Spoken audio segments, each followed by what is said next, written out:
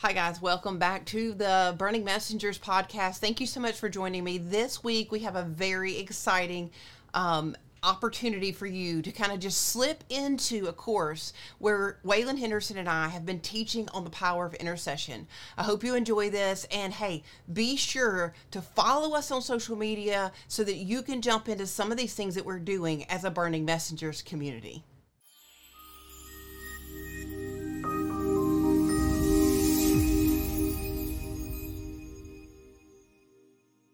And I've been watching the recordings. You guys are going just so deep and it's so powerful.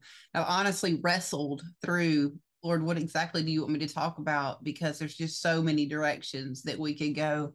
Um, because this, you've got on the syllabus wordless prayer, but that's just such a powerful, deep subject. People don't really realize what all is encompassed in the groan, like what all is encompassed in the Lord's Prayer, right? It's so much, and it's such an honor to be able to be with you guys to talk about intercession, and hopefully to take us into some deep intercession. I believe that this course is probably going to be one of the most transformative courses you've probably ever taken. We love to do stuff like fivefold ministry teachings and things like that in Christendom, but even how to study the Bible, but learning intercession and understanding the power of intercession is such a life transforming reality. It's a foundational, it's not just encounter, but it's a foundational, I think, disciple or a discipline. It's a foundational discipline in your walk with Christ. And so, yeah, thank you so much for having me, Waylon. I'm excited, and honestly, I'm a bit just like wrestling through it because you guys have been talking about such powerful things, even just the contemplative prayer, sitting along with the Lord. And, what you talked about, I think it was last week, you're talking about just sitting alone without the music and without the noise. Guys, that is such a powerful thing to do. And I'm so thankful, Waylon, that you're talking about that because it's really a forgotten discipline, and I'm using that word for a reason because it is a discipline. It is something that we have to train ourselves to do, especially in a culture that's so driven with distraction, so driven with so many things are just pulling at us constantly, but just to sit alone and sit in the quiet. And I think you suggested 5 minutes. It really will make you come face to face with the reality of the busyness of your soul, the reality of all the things that are running through your mind, and actually springboard you into true intercession. And so, all that being said, I do want to talk about. I'm writing a book right now. Sorry, I got to fix something here. I'm trying to see. Okay, now I can see. I'm writing a book right now called Wordless Prayer. The book is on the groan. It's on Romans 8:26 is really the springboard of the book. But the publishing company really wanted to call it Wordless Prayer. And I actually wrestled with that. And then the more I prayed about it, the more I felt like, it really is. It really is a good title. It really is powerful to begin to understand that within the groan of the Spirit, it's more than tongues. It's more than, learning how to intercede for other people. It's actually entering into that space with the Lord that is unspoken. It's that space of the mystery of the presence of God and the mysteries of being in a friendship with God. And in any true intercession is comes from the place of intimacy. It comes from the place of being seated with him around the throne. And so tonight, I think I do want to take us a little bit deeper into understanding the basis of Romans 8:26. What is the groan, and what does that have to do with the wordlessness? And tell me, like a majority of you, when you hear the word groaning, when you hear the scripture Romans 8:26, where it says that he prays through us with the wordless groanings, how many of you actually think tongues immediately when you hear that? Most people do. Most people think tongues, but I want to take you a little bit deeper in it. So let's look at it real quick. So we're going to talk about it. But I've been chewing on this, honestly, I've been chewing on this section of Romans 8 probably for 5 years. And I tell people when they hear me speak on this over and over again, it does get deeper. But if I can chew on like what, seven verses of scripture for 5 years, I promise you that you can find depth in hearing scriptures that you've heard many times over. You can find more depth in it. And so the Lord wants to springboard you into it. So within the groan, you're going to find that God is bringing identification with himself in you. He's going to form within you a faithful witness. He's going to cause you to understand the ins and outs of what the Spirit is saying around the throne of God. And he's also going to bring out identity of sonship in you so that you understand who you are as an intercessor or as a son or daughter who actually stands in the gap with him as he makes intercession for us and for all of creation. So if you take a look real quick at Romans 8:18, we're going to start right there. And I want to talk about a little bit of the sufferings, but we're going to read real quick. So, for I consider the sufferings of this present time are not worthy to be compared with the glory that will be revealed to us. For the anxious longing of creation waits eagerly for the revealing of the sons of God. I want you to pay attention to the word revealing right there. For the creation itself was subjected to futility, not willingly, but because of him who subjected it, in hope that creation itself will be set free from its slavery to corruption into freedom of glory of the children of God. For we know that the whole creation suffers the pains of childbirth together until now. And not only this, but we ourselves, having the first fruits of the Spirit, even we ourselves groan within ourselves, waiting eagerly for our adoption as sons, the redemption of our body.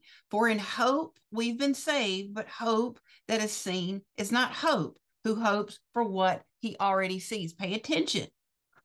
But if we hope for what we do not see with perseverance, we eagerly wait for it. Now, the familiar scripture, in the same way, the Spirit also helps our weakness, for we do not know how to pray as we should, but the Spirit himself intercedes for us with groanings too deep for words.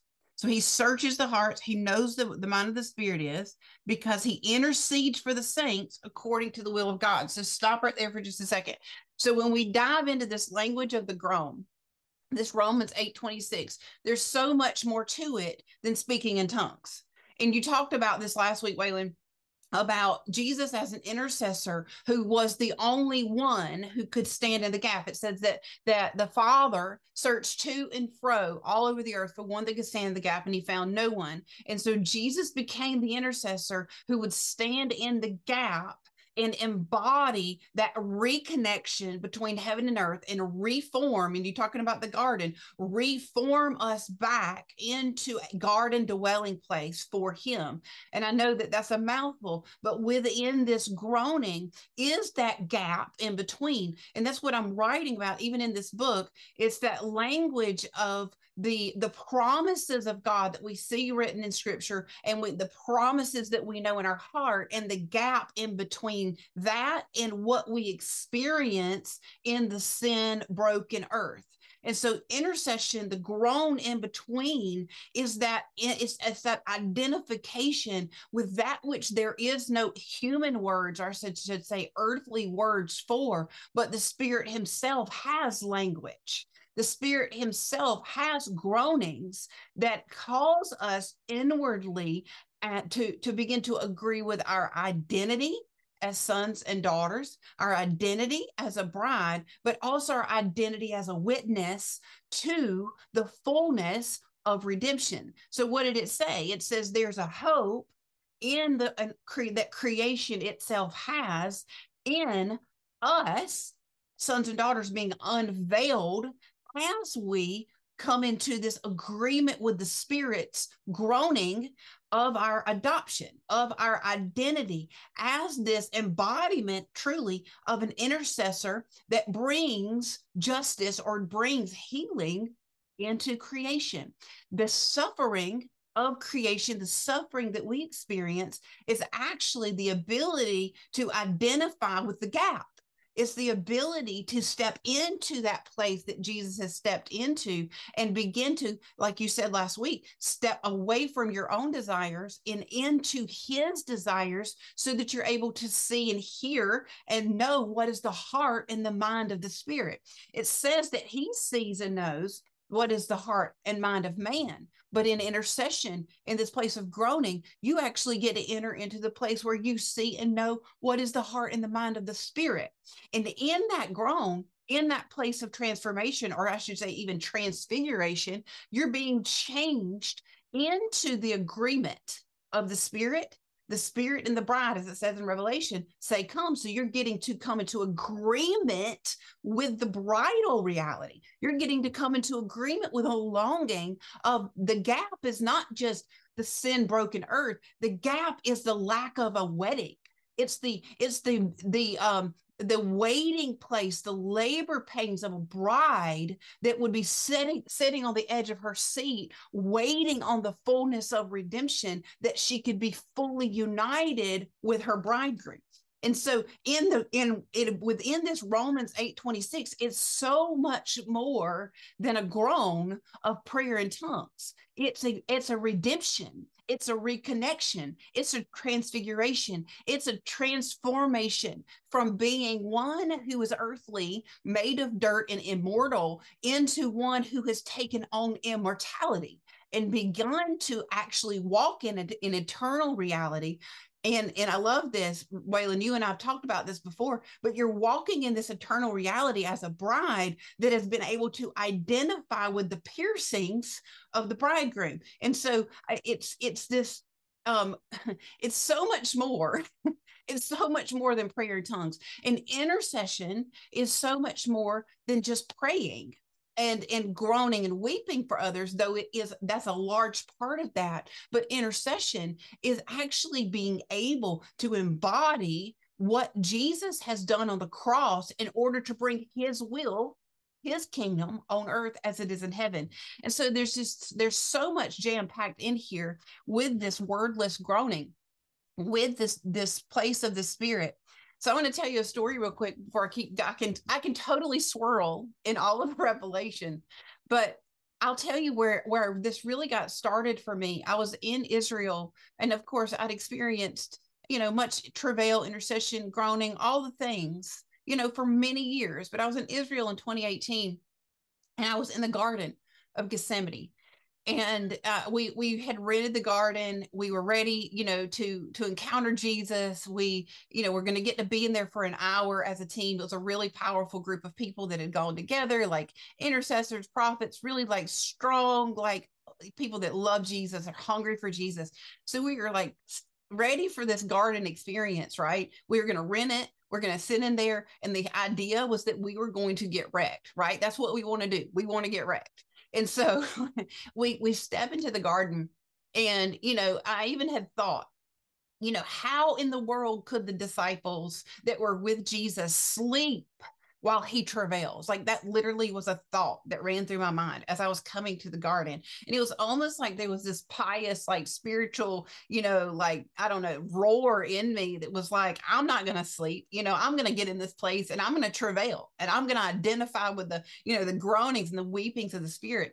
And I come and I sit down, and I kid you not, for 45 minutes, I felt nothing. My mind wandered. I wrestled. I opened my Bible. I flipped and couldn't land on a scripture. It was like the spirit of distraction was all over me. You talk about sitting in the silence. When you sit in the silence, you find out how distracted you really are. But I believe that it was a setup from the Lord, because about 45 minutes in, I was like, okay, Lord, what is up? What is going on? We've got this garden for an hour. 45 minutes to have ticked by, and I've yet to get struck or wrecked or weep or groan. I mean, this is the garden of God, all gardens. And the Lord breaks in and he says to me, Tammy, do you want more? That's all he said. And when he said it, the fear of the Lord gripped me. And I knew He wasn't asking me if I wanted more fame or more platform or more money or more things. He was asking me, inviting me into his suffering.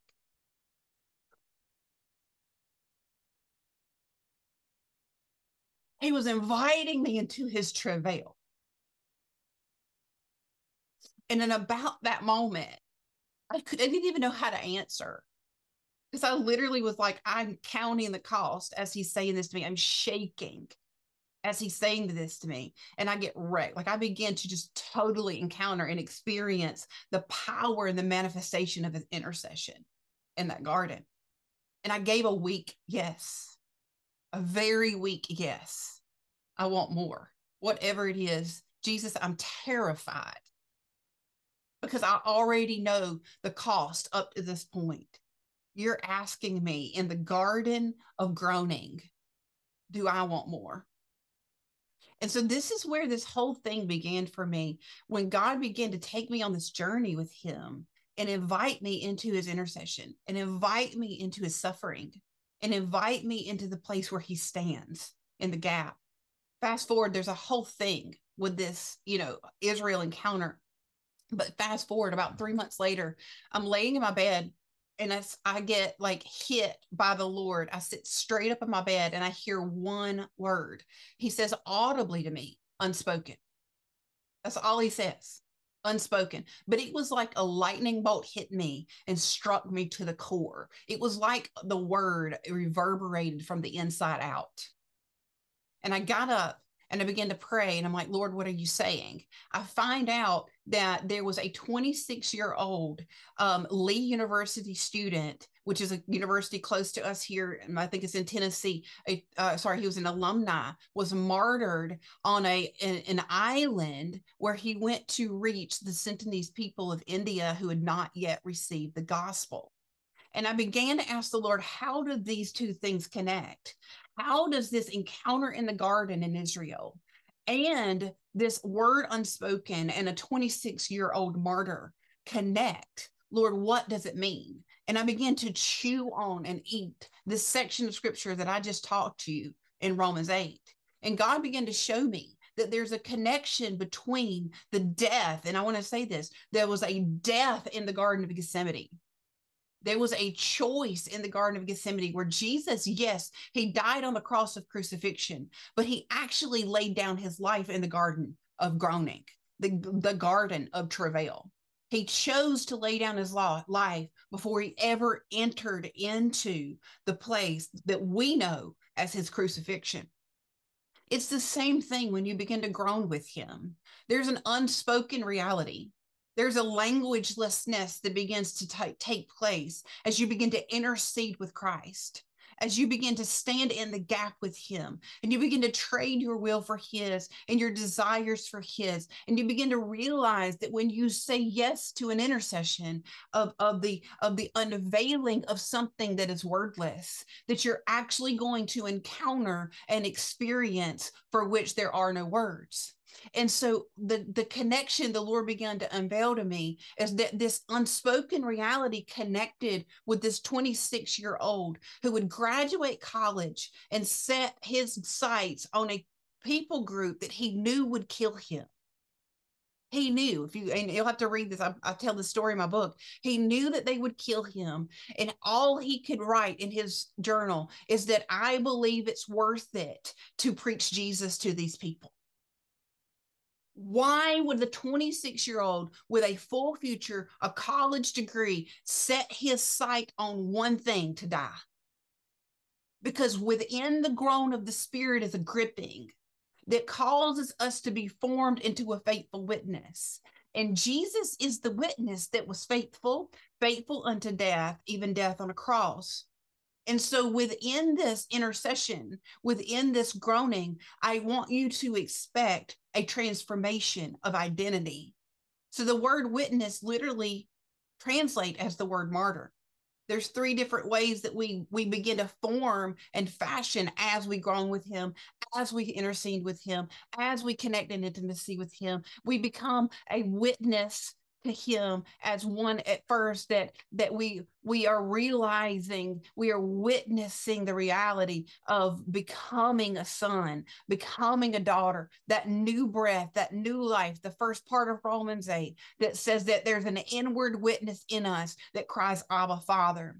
That's the first reality of your new birth, where you begin to dive into the connection and the breath of the wordless intercession that there's only one word for: Father.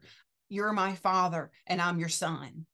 But the second part of that growing and maturing in him is becoming an eyewitness, where you begin to actually be transformed by him and you begin to embody the intercession and the lifestyle of Christ. As you begin to love him and long for him, you become an eyewitness of Christ. You become one who has a testimony. It says in Revelation 12 that they overcame by the blood of the Lamb and the word of their testimony, for they loved not their life, even unto death. And the reason that they could love their life, even unto death, is they became an eyewitness. An eyewitness as a courtroom term, that where you bring forth a testimony, that you cannot recant your testimony because the testimony is truth. And so, Waylon, I love you mentioned this last week about becoming a witness or becoming an eyewitness in that place of intercession in the Our Father, where you actually begin to step into being a witness of him in another. It's otherworldly. It's in another place. Your world and his world begin to collide, and you become a witness of something that is not of this earth. So whenever my daughter, I'll share very short of this testimony of this. When my daughter almost died in 2021, God healed her. Septic shock with multi-organ system failure, heart failure, kidney failure, liver failure. God healed her. God raised her up. You cannot tell me that that did not happen. You can put a gun to my head and I will not recant that testimony. I was an eyewitness. I had historical witness. I have eternal witness within my soul that God healed her and she is alive. And so when you become an eyewitness in this transformation of this groan of the Spirit, in agreement with the Spirit, as you begin to be transformed by the Spirit, and you begin to embody the intercessions of Christ. Waylon, you talked about walking into a room and feeling anxiety, or taking on the understanding of that it's not you and that it's someone else, and you step into these intercessions. You're connecting one world to another, one kingdom to another. You're taking the kingdom of God and you're pushing out darkness. And as you begin to walk in this, you will not be able to turn back and say that this witness, this history that you're building with God did not happen. And so when you become that kind of witness, you'll grow into the maturity of being the martyrs, I can't say it, the martyr, the one who would lay down their life. Because at this point, when you become that kind of witness, the faithful witness that is a witness even unto death, then that has taken you into the place where you no longer believe that you live, but Christ lives in you. You begin to truly be transfigured from the inside out in these intercessions, where that side of eternity becomes more real than this side of eternity. And so to answer the question that I was asking the Lord, how could a 26-year-old throw their life into a people group that they knew would kill him? He began to understand that the power of the blood was more powerful than anything that he could do in his flesh or in his desire on this side of eternity. He began to embody intercession and the groan of the Spirit in such a way that he realized, if the power of the blood of the Lamb speaks a better testimony than the blood of the blood of Abel, then how can maybe possibly my blood, the blood of a martyr being spilt on an island, actually speak the same word as Christ, to a people group that would only hear blood? This is what begins to take place when you begin to embody intercession. You begin to step into your identity as one who bridges the gap. And I know that I'm just totally blowing fire right now, but I want you to understand this. When you step into a class like this, when you begin to identify yourself as an intercessor, you're not just a person who goes into a prayer room and prays pretty little prayers. You're not just one who would, you do that. You do get to pray in prayer rooms, but you're not just one who all you do is pray. That's my job in the kingdom. All I do is pray. No, this is an invitation into a throne room reality where you're in agreement with the groan of the Spirit to embody the answer of all creation, and that is to bring justice and redemption into the earth. And so what began in the garden actually began to climax in a garden and restores us to a garden. It's the blood of the Lamb. It's the groan of the Spirit. It's the intercession of a Savior that we step into as sons and daughters to be able to close a space that is in between what is the promise and what is. That's the power of the groan. So in just a second, Waylon, if you want to say anything, you can jump in and say something. I'll talk about word languageless or wordlessness, a little bit if you want me to, but you can keep going.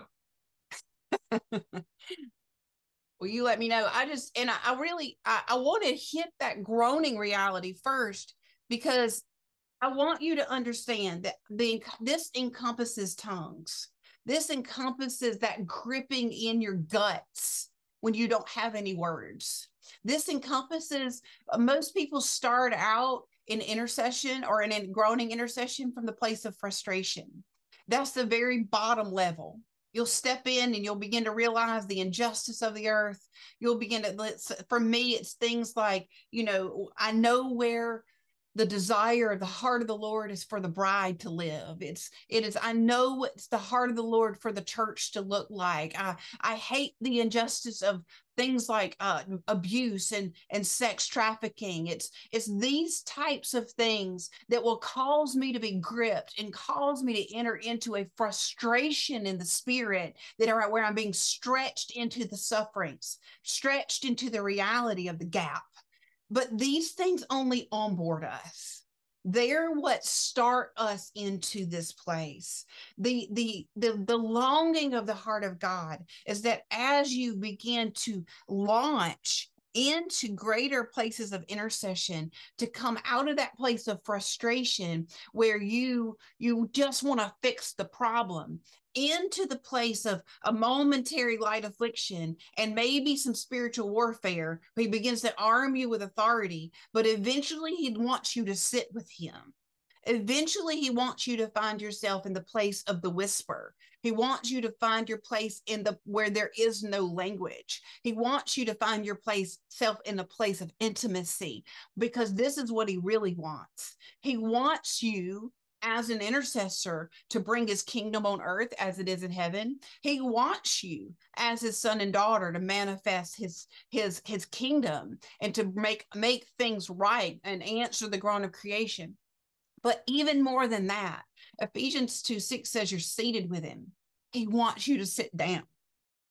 Hey, Burning Messenger, we want to interrupt today's episode to remind you of Tammy's book, Permission to Burn. The book is her testimony on paper. She was on fire and never expected her life to demonstrate anything other than the zeal of God's heart for his people. Tammy was going to change the world and see millions come to know her Jesus with the same passion and desire until the lies and obstacles began.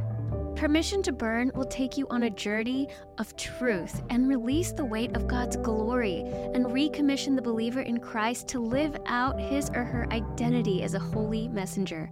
Awaken the courage to proclaim the undeniable truth amid a dangerously confused generation. Impart keys to living the holy, consecrated, yet exhilarating spirit-filled life. Call forth a scriptural plumb line of reformation to the modern church and leadership structure. And bind together hearts of seasoned leaders and young believers for a sustainable, last days Holy Spirit outpouring. Read Permission to Burn. Get back on the mountain God gave you and take your place in setting this world on fire for the love of Jesus in your generation. You can find Permission to Burn, Breaking the Chains of Compromise from a Holy Generation on Amazon. He wants to remove from you the heavy load and the heavy burden. It says that his yoke is easy and his burden is light. And as intercessors and prophetic people, we have a really hard time understanding the easy yoke and the light burden of the Lord, because most of us are feelers. Most of us pick up on everything around us. But these things are supposed to be quick intercessions and places where we bring them to the Lord, but we find ourselves giving him these burdens, releasing to him the heavy yoke, and find ourselves connected with him. The yoke, and where it says his yoke is easy and his burden is light, that yoke is actually a picture of a fatted ox being connected to another, and they're walking together. And it's light when they walk together. But there's another scripture that talks about when the yoke is broken by the anointing. The yoke is broken because that fatted ox actually gets so fat in maturity that he breaks the yoke that weighs him down. And so as you mature in the Lord and the oil on your life increases, you begin to learn how to walk in sync with the yoke of the Lord versus the yoke of the heavy burden of the earth, if that makes sense. And so the maturity takes you into the place of seated. It takes you into the place of peace. It takes you into the place of that ability to sit in the silence, to offload the anxieties, to be with him in the whisper. So I want to read this to you real quick. So I've already said this, the whisper, the breath of God, is in the realm of the unspoken. And so that word the Lord spoke to me, he said one word, it's unspoken. The whisper and the breath of God is in that realm. In that realm, you're free from fear. You're free from intimidation. You're free from the pressure to perform. Listen to me. You're free in that place to simply be.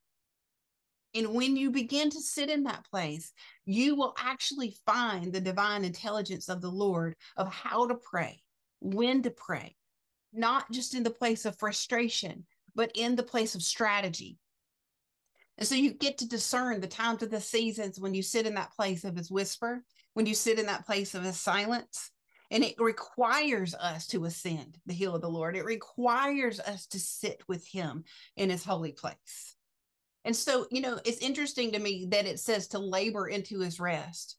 This laboring is like a birthing. It is a groaning of the spirit, but it's also an ability or training ourselves to step away from the draw and distraction of the earth. It says that help me remember, Lord, the anxieties of this world choke out the seed when it falls on that hard and rocky ground, right?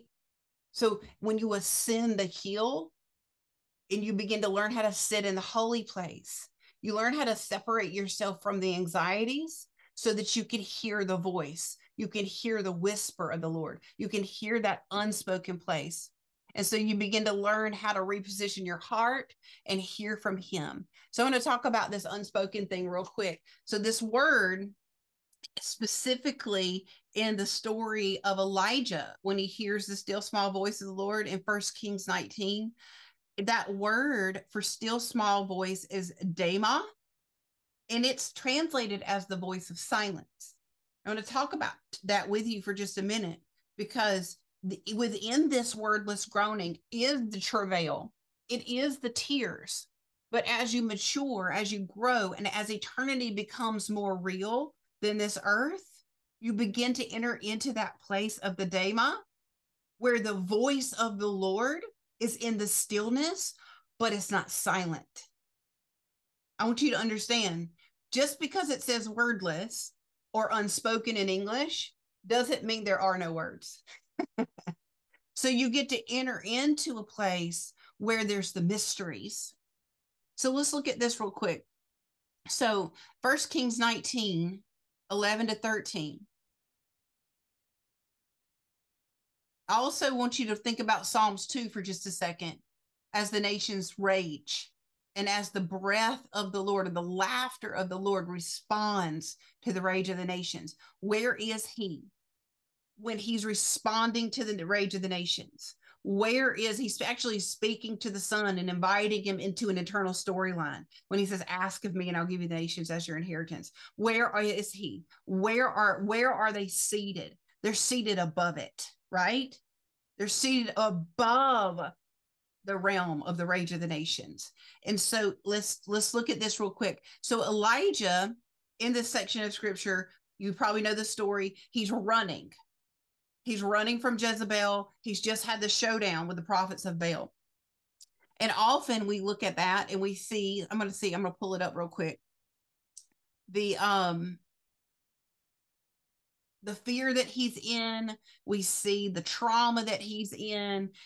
Some people are even like, trying to go and figure out what if Elijah wouldn't have ran, what would have happened. But I believe this encounter from the Lord was actually equipping Elijah to understand what was going to take place after this. And so it says in verse 11, we're just going to skip to it. First Kings 19:11, the Lord said, go and stand on the mountain in the presence of the Lord, for the Lord is about to pass by, and a great and powerful wind tore the mountains apart and shattered the rocks before the Lord. But the Lord was not in the wind. And after the wind, there was an earthquake, but the Lord was not in the earthquake. And after the earthquake came fire, but the Lord was not in the fire. And after the fire came a gentle whisper. Now think about what I just said. It's not this, right? It wasn't a gentle whisper like that. When Elijah heard it, he pulled his cloak over his face and he went out and he stood at the mouth of the cave. And then the voice said to him, what are you doing here, Elijah? And so if you go back for just a second and look at that, you begin to realize that what the Lord was doing for Elijah was he was actually taking his eyes off of the elements. He was taking his eyes off of, and I want to blow your mind for just a second, what I believe was the response of all creation to the presence of God. It said that the earth shook, the fire came, and the wind blew. It's the same manifestations that happened when the Lord passed by Moses when he was hidden in the cleft of the rock. So the whole earth is responding to the coming down of the Spirit of God, but he wasn't in the manifestations of the earth's response. This was the groan of creation. This was the reality of creation, knowing that the Holy One was near. And in this, all of these things are taking place around Elijah. And he begins to realize that there's something greater that's taking place and there's something more for him. And how many of you believe that if he's in that place with God, could it be that all of a sudden his momentary light afflictions began to be eclipsed in the glory? Could it be that all of a sudden, who's Jezebel? Really? He's taken up on the mountain of God, and God is walking by, and all of creation is responding. And then the Lord begins to cause him to understand this word Dema, where it talks about the voice of silence. And the voice of silence that came to Elijah was not a little whisper. It was a resounding reality that I believe penetrated him from within and without. It was the voice of the Lord, it says, will break the cedars. And so within him began to reverberate something unspoken that was greater than anything that could be spoken, happen, or manifest in this side of eternity. And so within this unspoken place that God has called us to, even as I said in Psalms 2, the rage of the nations can't touch it. And so when he calls you upward into maturity, he calls you out of fear. He calls you out of anxiety. He calls you out of the questionings of, did God say, and is he withholding good things? He calls you upward when all of a sudden everything else is eclipsed because his presence came in.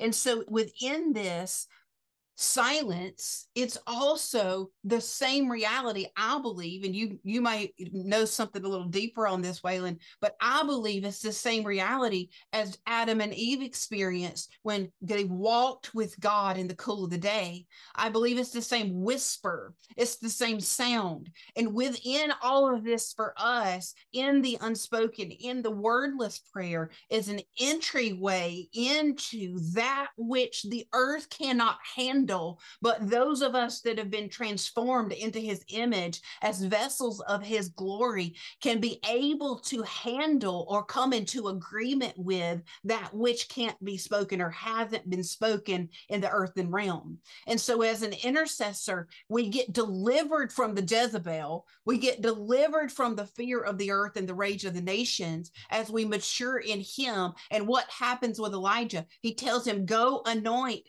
king, go anoint Elisha, go and anoint Jehu. He begins to pass a mantle from one generation to the next within this encounter. And Elijah begins to be restored. He begins to come out of the fear and the terror and begins to realize that he's not the only one, that he's not alone, and that God is not done with him. And so as an intercessor, as one who's going to begin to step into these prophetic realities, you're going to come into the same wrestles within your mind. You're going to come into the same wrestles within your intercessions. As a matter of fact, your intercession is going to confront systems. It's going to confront things of the enemy. And as you mature and you learn it's just a place you pass through, you'll learn how to sit with him in the silence. And in that place of the silence, the voice of the Lord becomes loud. The presence of the Lord begins to penetrate. And I even have seen and experienced myself that creation itself will respond when the Lord comes into your secret place like that. And he's imparting to you, even though you may not understand, he's imparting to you authority. He's imparting to you revelation of something greater that you've not yet known. He's imparting to you an ability to pass something to the next generation. He's calling you to the place in those times of warfare to come up here, as it says in Revelation 4, and come above the anxieties so that you can pull down the kingdom of the earth, kingdom of God into the earth. And so all that being said, there's so much depth within the unspoken. There's so much depth within the groan. And all of these things are mysteries that he loves to unveil to you. He loves to unveil them to his friends. There's places where the friends of God have entrance, where the servants who only call him master don't have entrance into. And if you're giving your life to intercession, you're going to find yourself in such beautiful friendship with God. It's going to be so much greater than you could ever ask, think, or imagine. For me personally, I have to tell you this. I've been a part of the prayer movement. I've been a part of prayer and intercession for many years. And I used to get really aggravated when people would call me the prayer person. It would drive me nuts. I'm like, quit calling me the prayer person. Even for a season, I was like, I don't even want anybody to call me an intercessor. Like, I'm so sick of the language and the box that people put intercessors into, that God actually had to restore that word back for me because I got so frustrated with it. But now, like even recently, with writing this book, like recently, the Lord is like, this is the greatest mantle that you could ever walk in. It's a mantle of identity with me. It's a mantle. It's not just the spirit of the prophet. It's not just the apostle. It's not just a fivefold ministry gift that will eventually wither away. This intercession that you sit in with him is eternal. And that's why there's so much depth in it. That's why it's a well. That's why we can flow in it and revelate in it. That's why we can move heaven and earth with it. Because it's an eternal identity, because he is ever living to intercede. And you get to be with him in his intercession. And so it's loud, and it's travail, and it's tears, and then it's soft, and it's silence, and it's gripping, and it's wordless, and it's mysterious. in its strategy. And sometimes it's making you a trumpet in the earth, but it always goes back to that place of hiddenness. And I want to tell you this about hiddenness. Some of us hate that word. All of heaven operates out of hiddenness. God himself operates out of hiddenness. The angels operate out of hiddenness. Jesus is in hiddenness. The demonic realm is in hiddenness. So the next time you feel like hiddenness is a rejection, you need to realize that hiddenness is an invitation, because you become hidden in him in ways that you could not move heaven and earth. That doesn't mean that you're supposed to be unseen, but in us is a desire to be seen by God. And in that seen by God releases the kingdom into the earth. So I just want to encourage you in that too. Waylon, you can jump in here. So good. That was fire hose, fire drill, water hose, all of that. But I love it because that's there's breakthrough and breaking in. Such a divine time of transition with out of the few weeks we spent about the importance of a consistent disciplined prayer life that leans you into the intercessions of Jesus. Yeah. So much. I mean, I want to start from Elijah and then work backwards where you started at, right? The interesting thing that when you look at the Greek translation of still small voice, right? You're like this. It reads gentle breeze. There you go. There you go. Adam walked with God in the cool of the day. Cool of the day. The interesting thing about the cool of the day, in gentle breeze, that it was about timing. It was actually it marked as a time of the day where, if you can speak the language because of the ever presence of God in the garden, but there was an appointed time where God and Adam walked together. So I find it interesting that all that is also speaking of the Lord speaking like a gentle breeze to Elijah in the midst of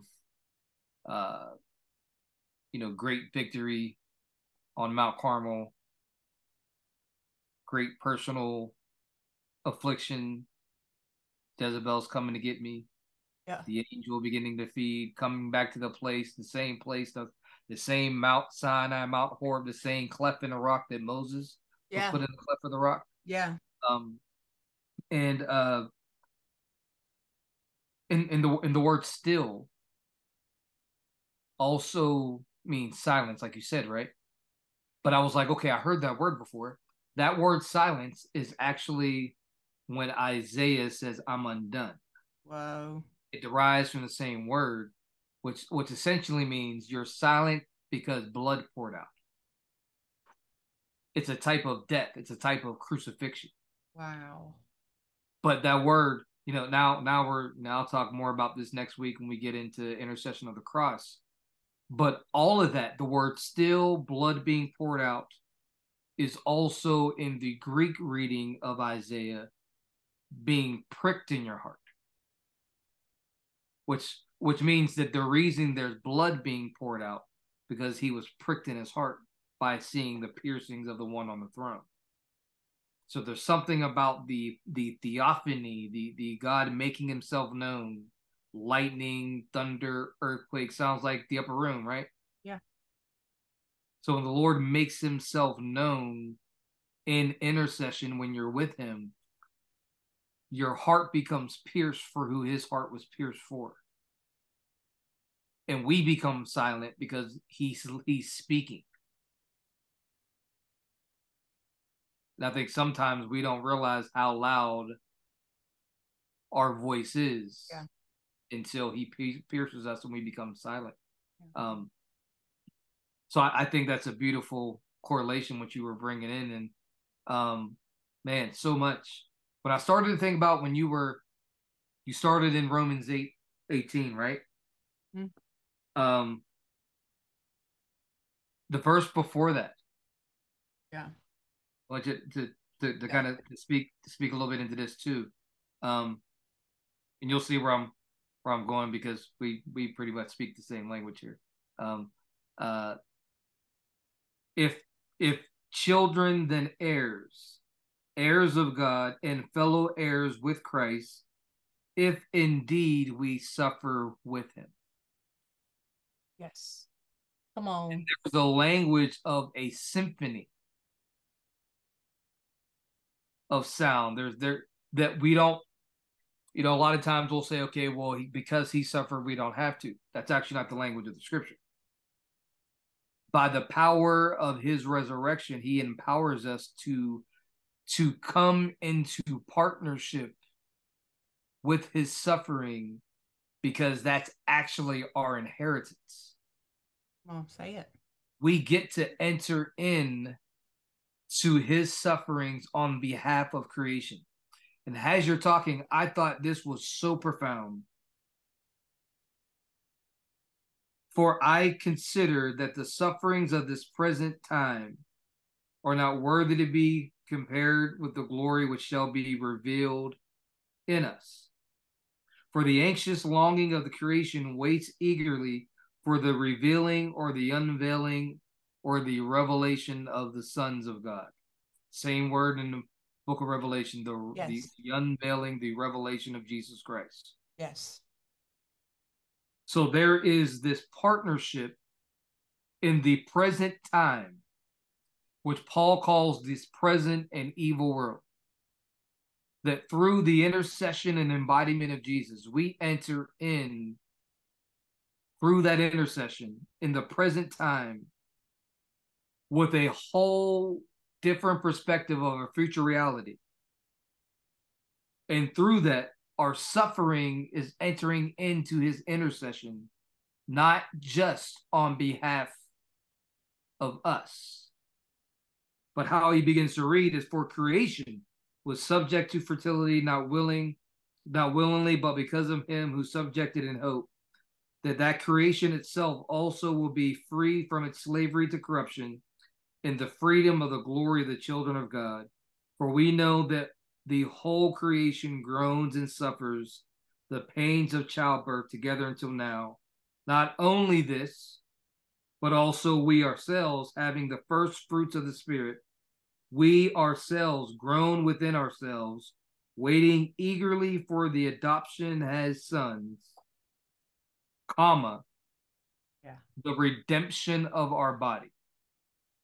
Now, if you read that through an individual framework, you'll just think of the redemption of our body.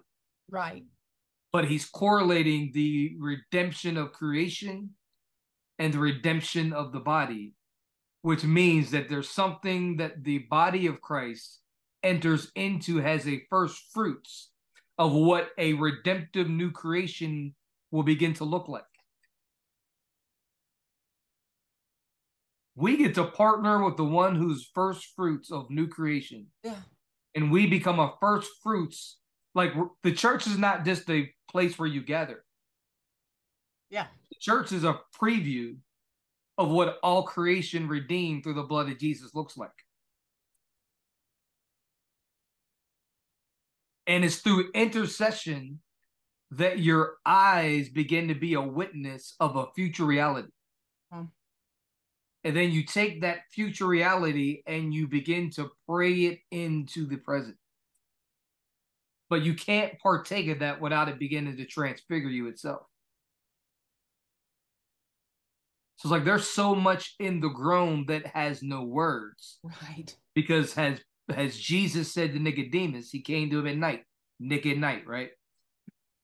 Because he was in the dark to who Jesus really was. And when Jesus started talking about the comparison of the kingdom coming in and birthing, he had no clue. And he says this is my point. if you can't understand when I speak of things that have an earthly comparison, how will you be able to understand when I speak with things of heaven that have no comparison? What we've been called into has no earthly words that can be articulated, but it is a language of the Spirit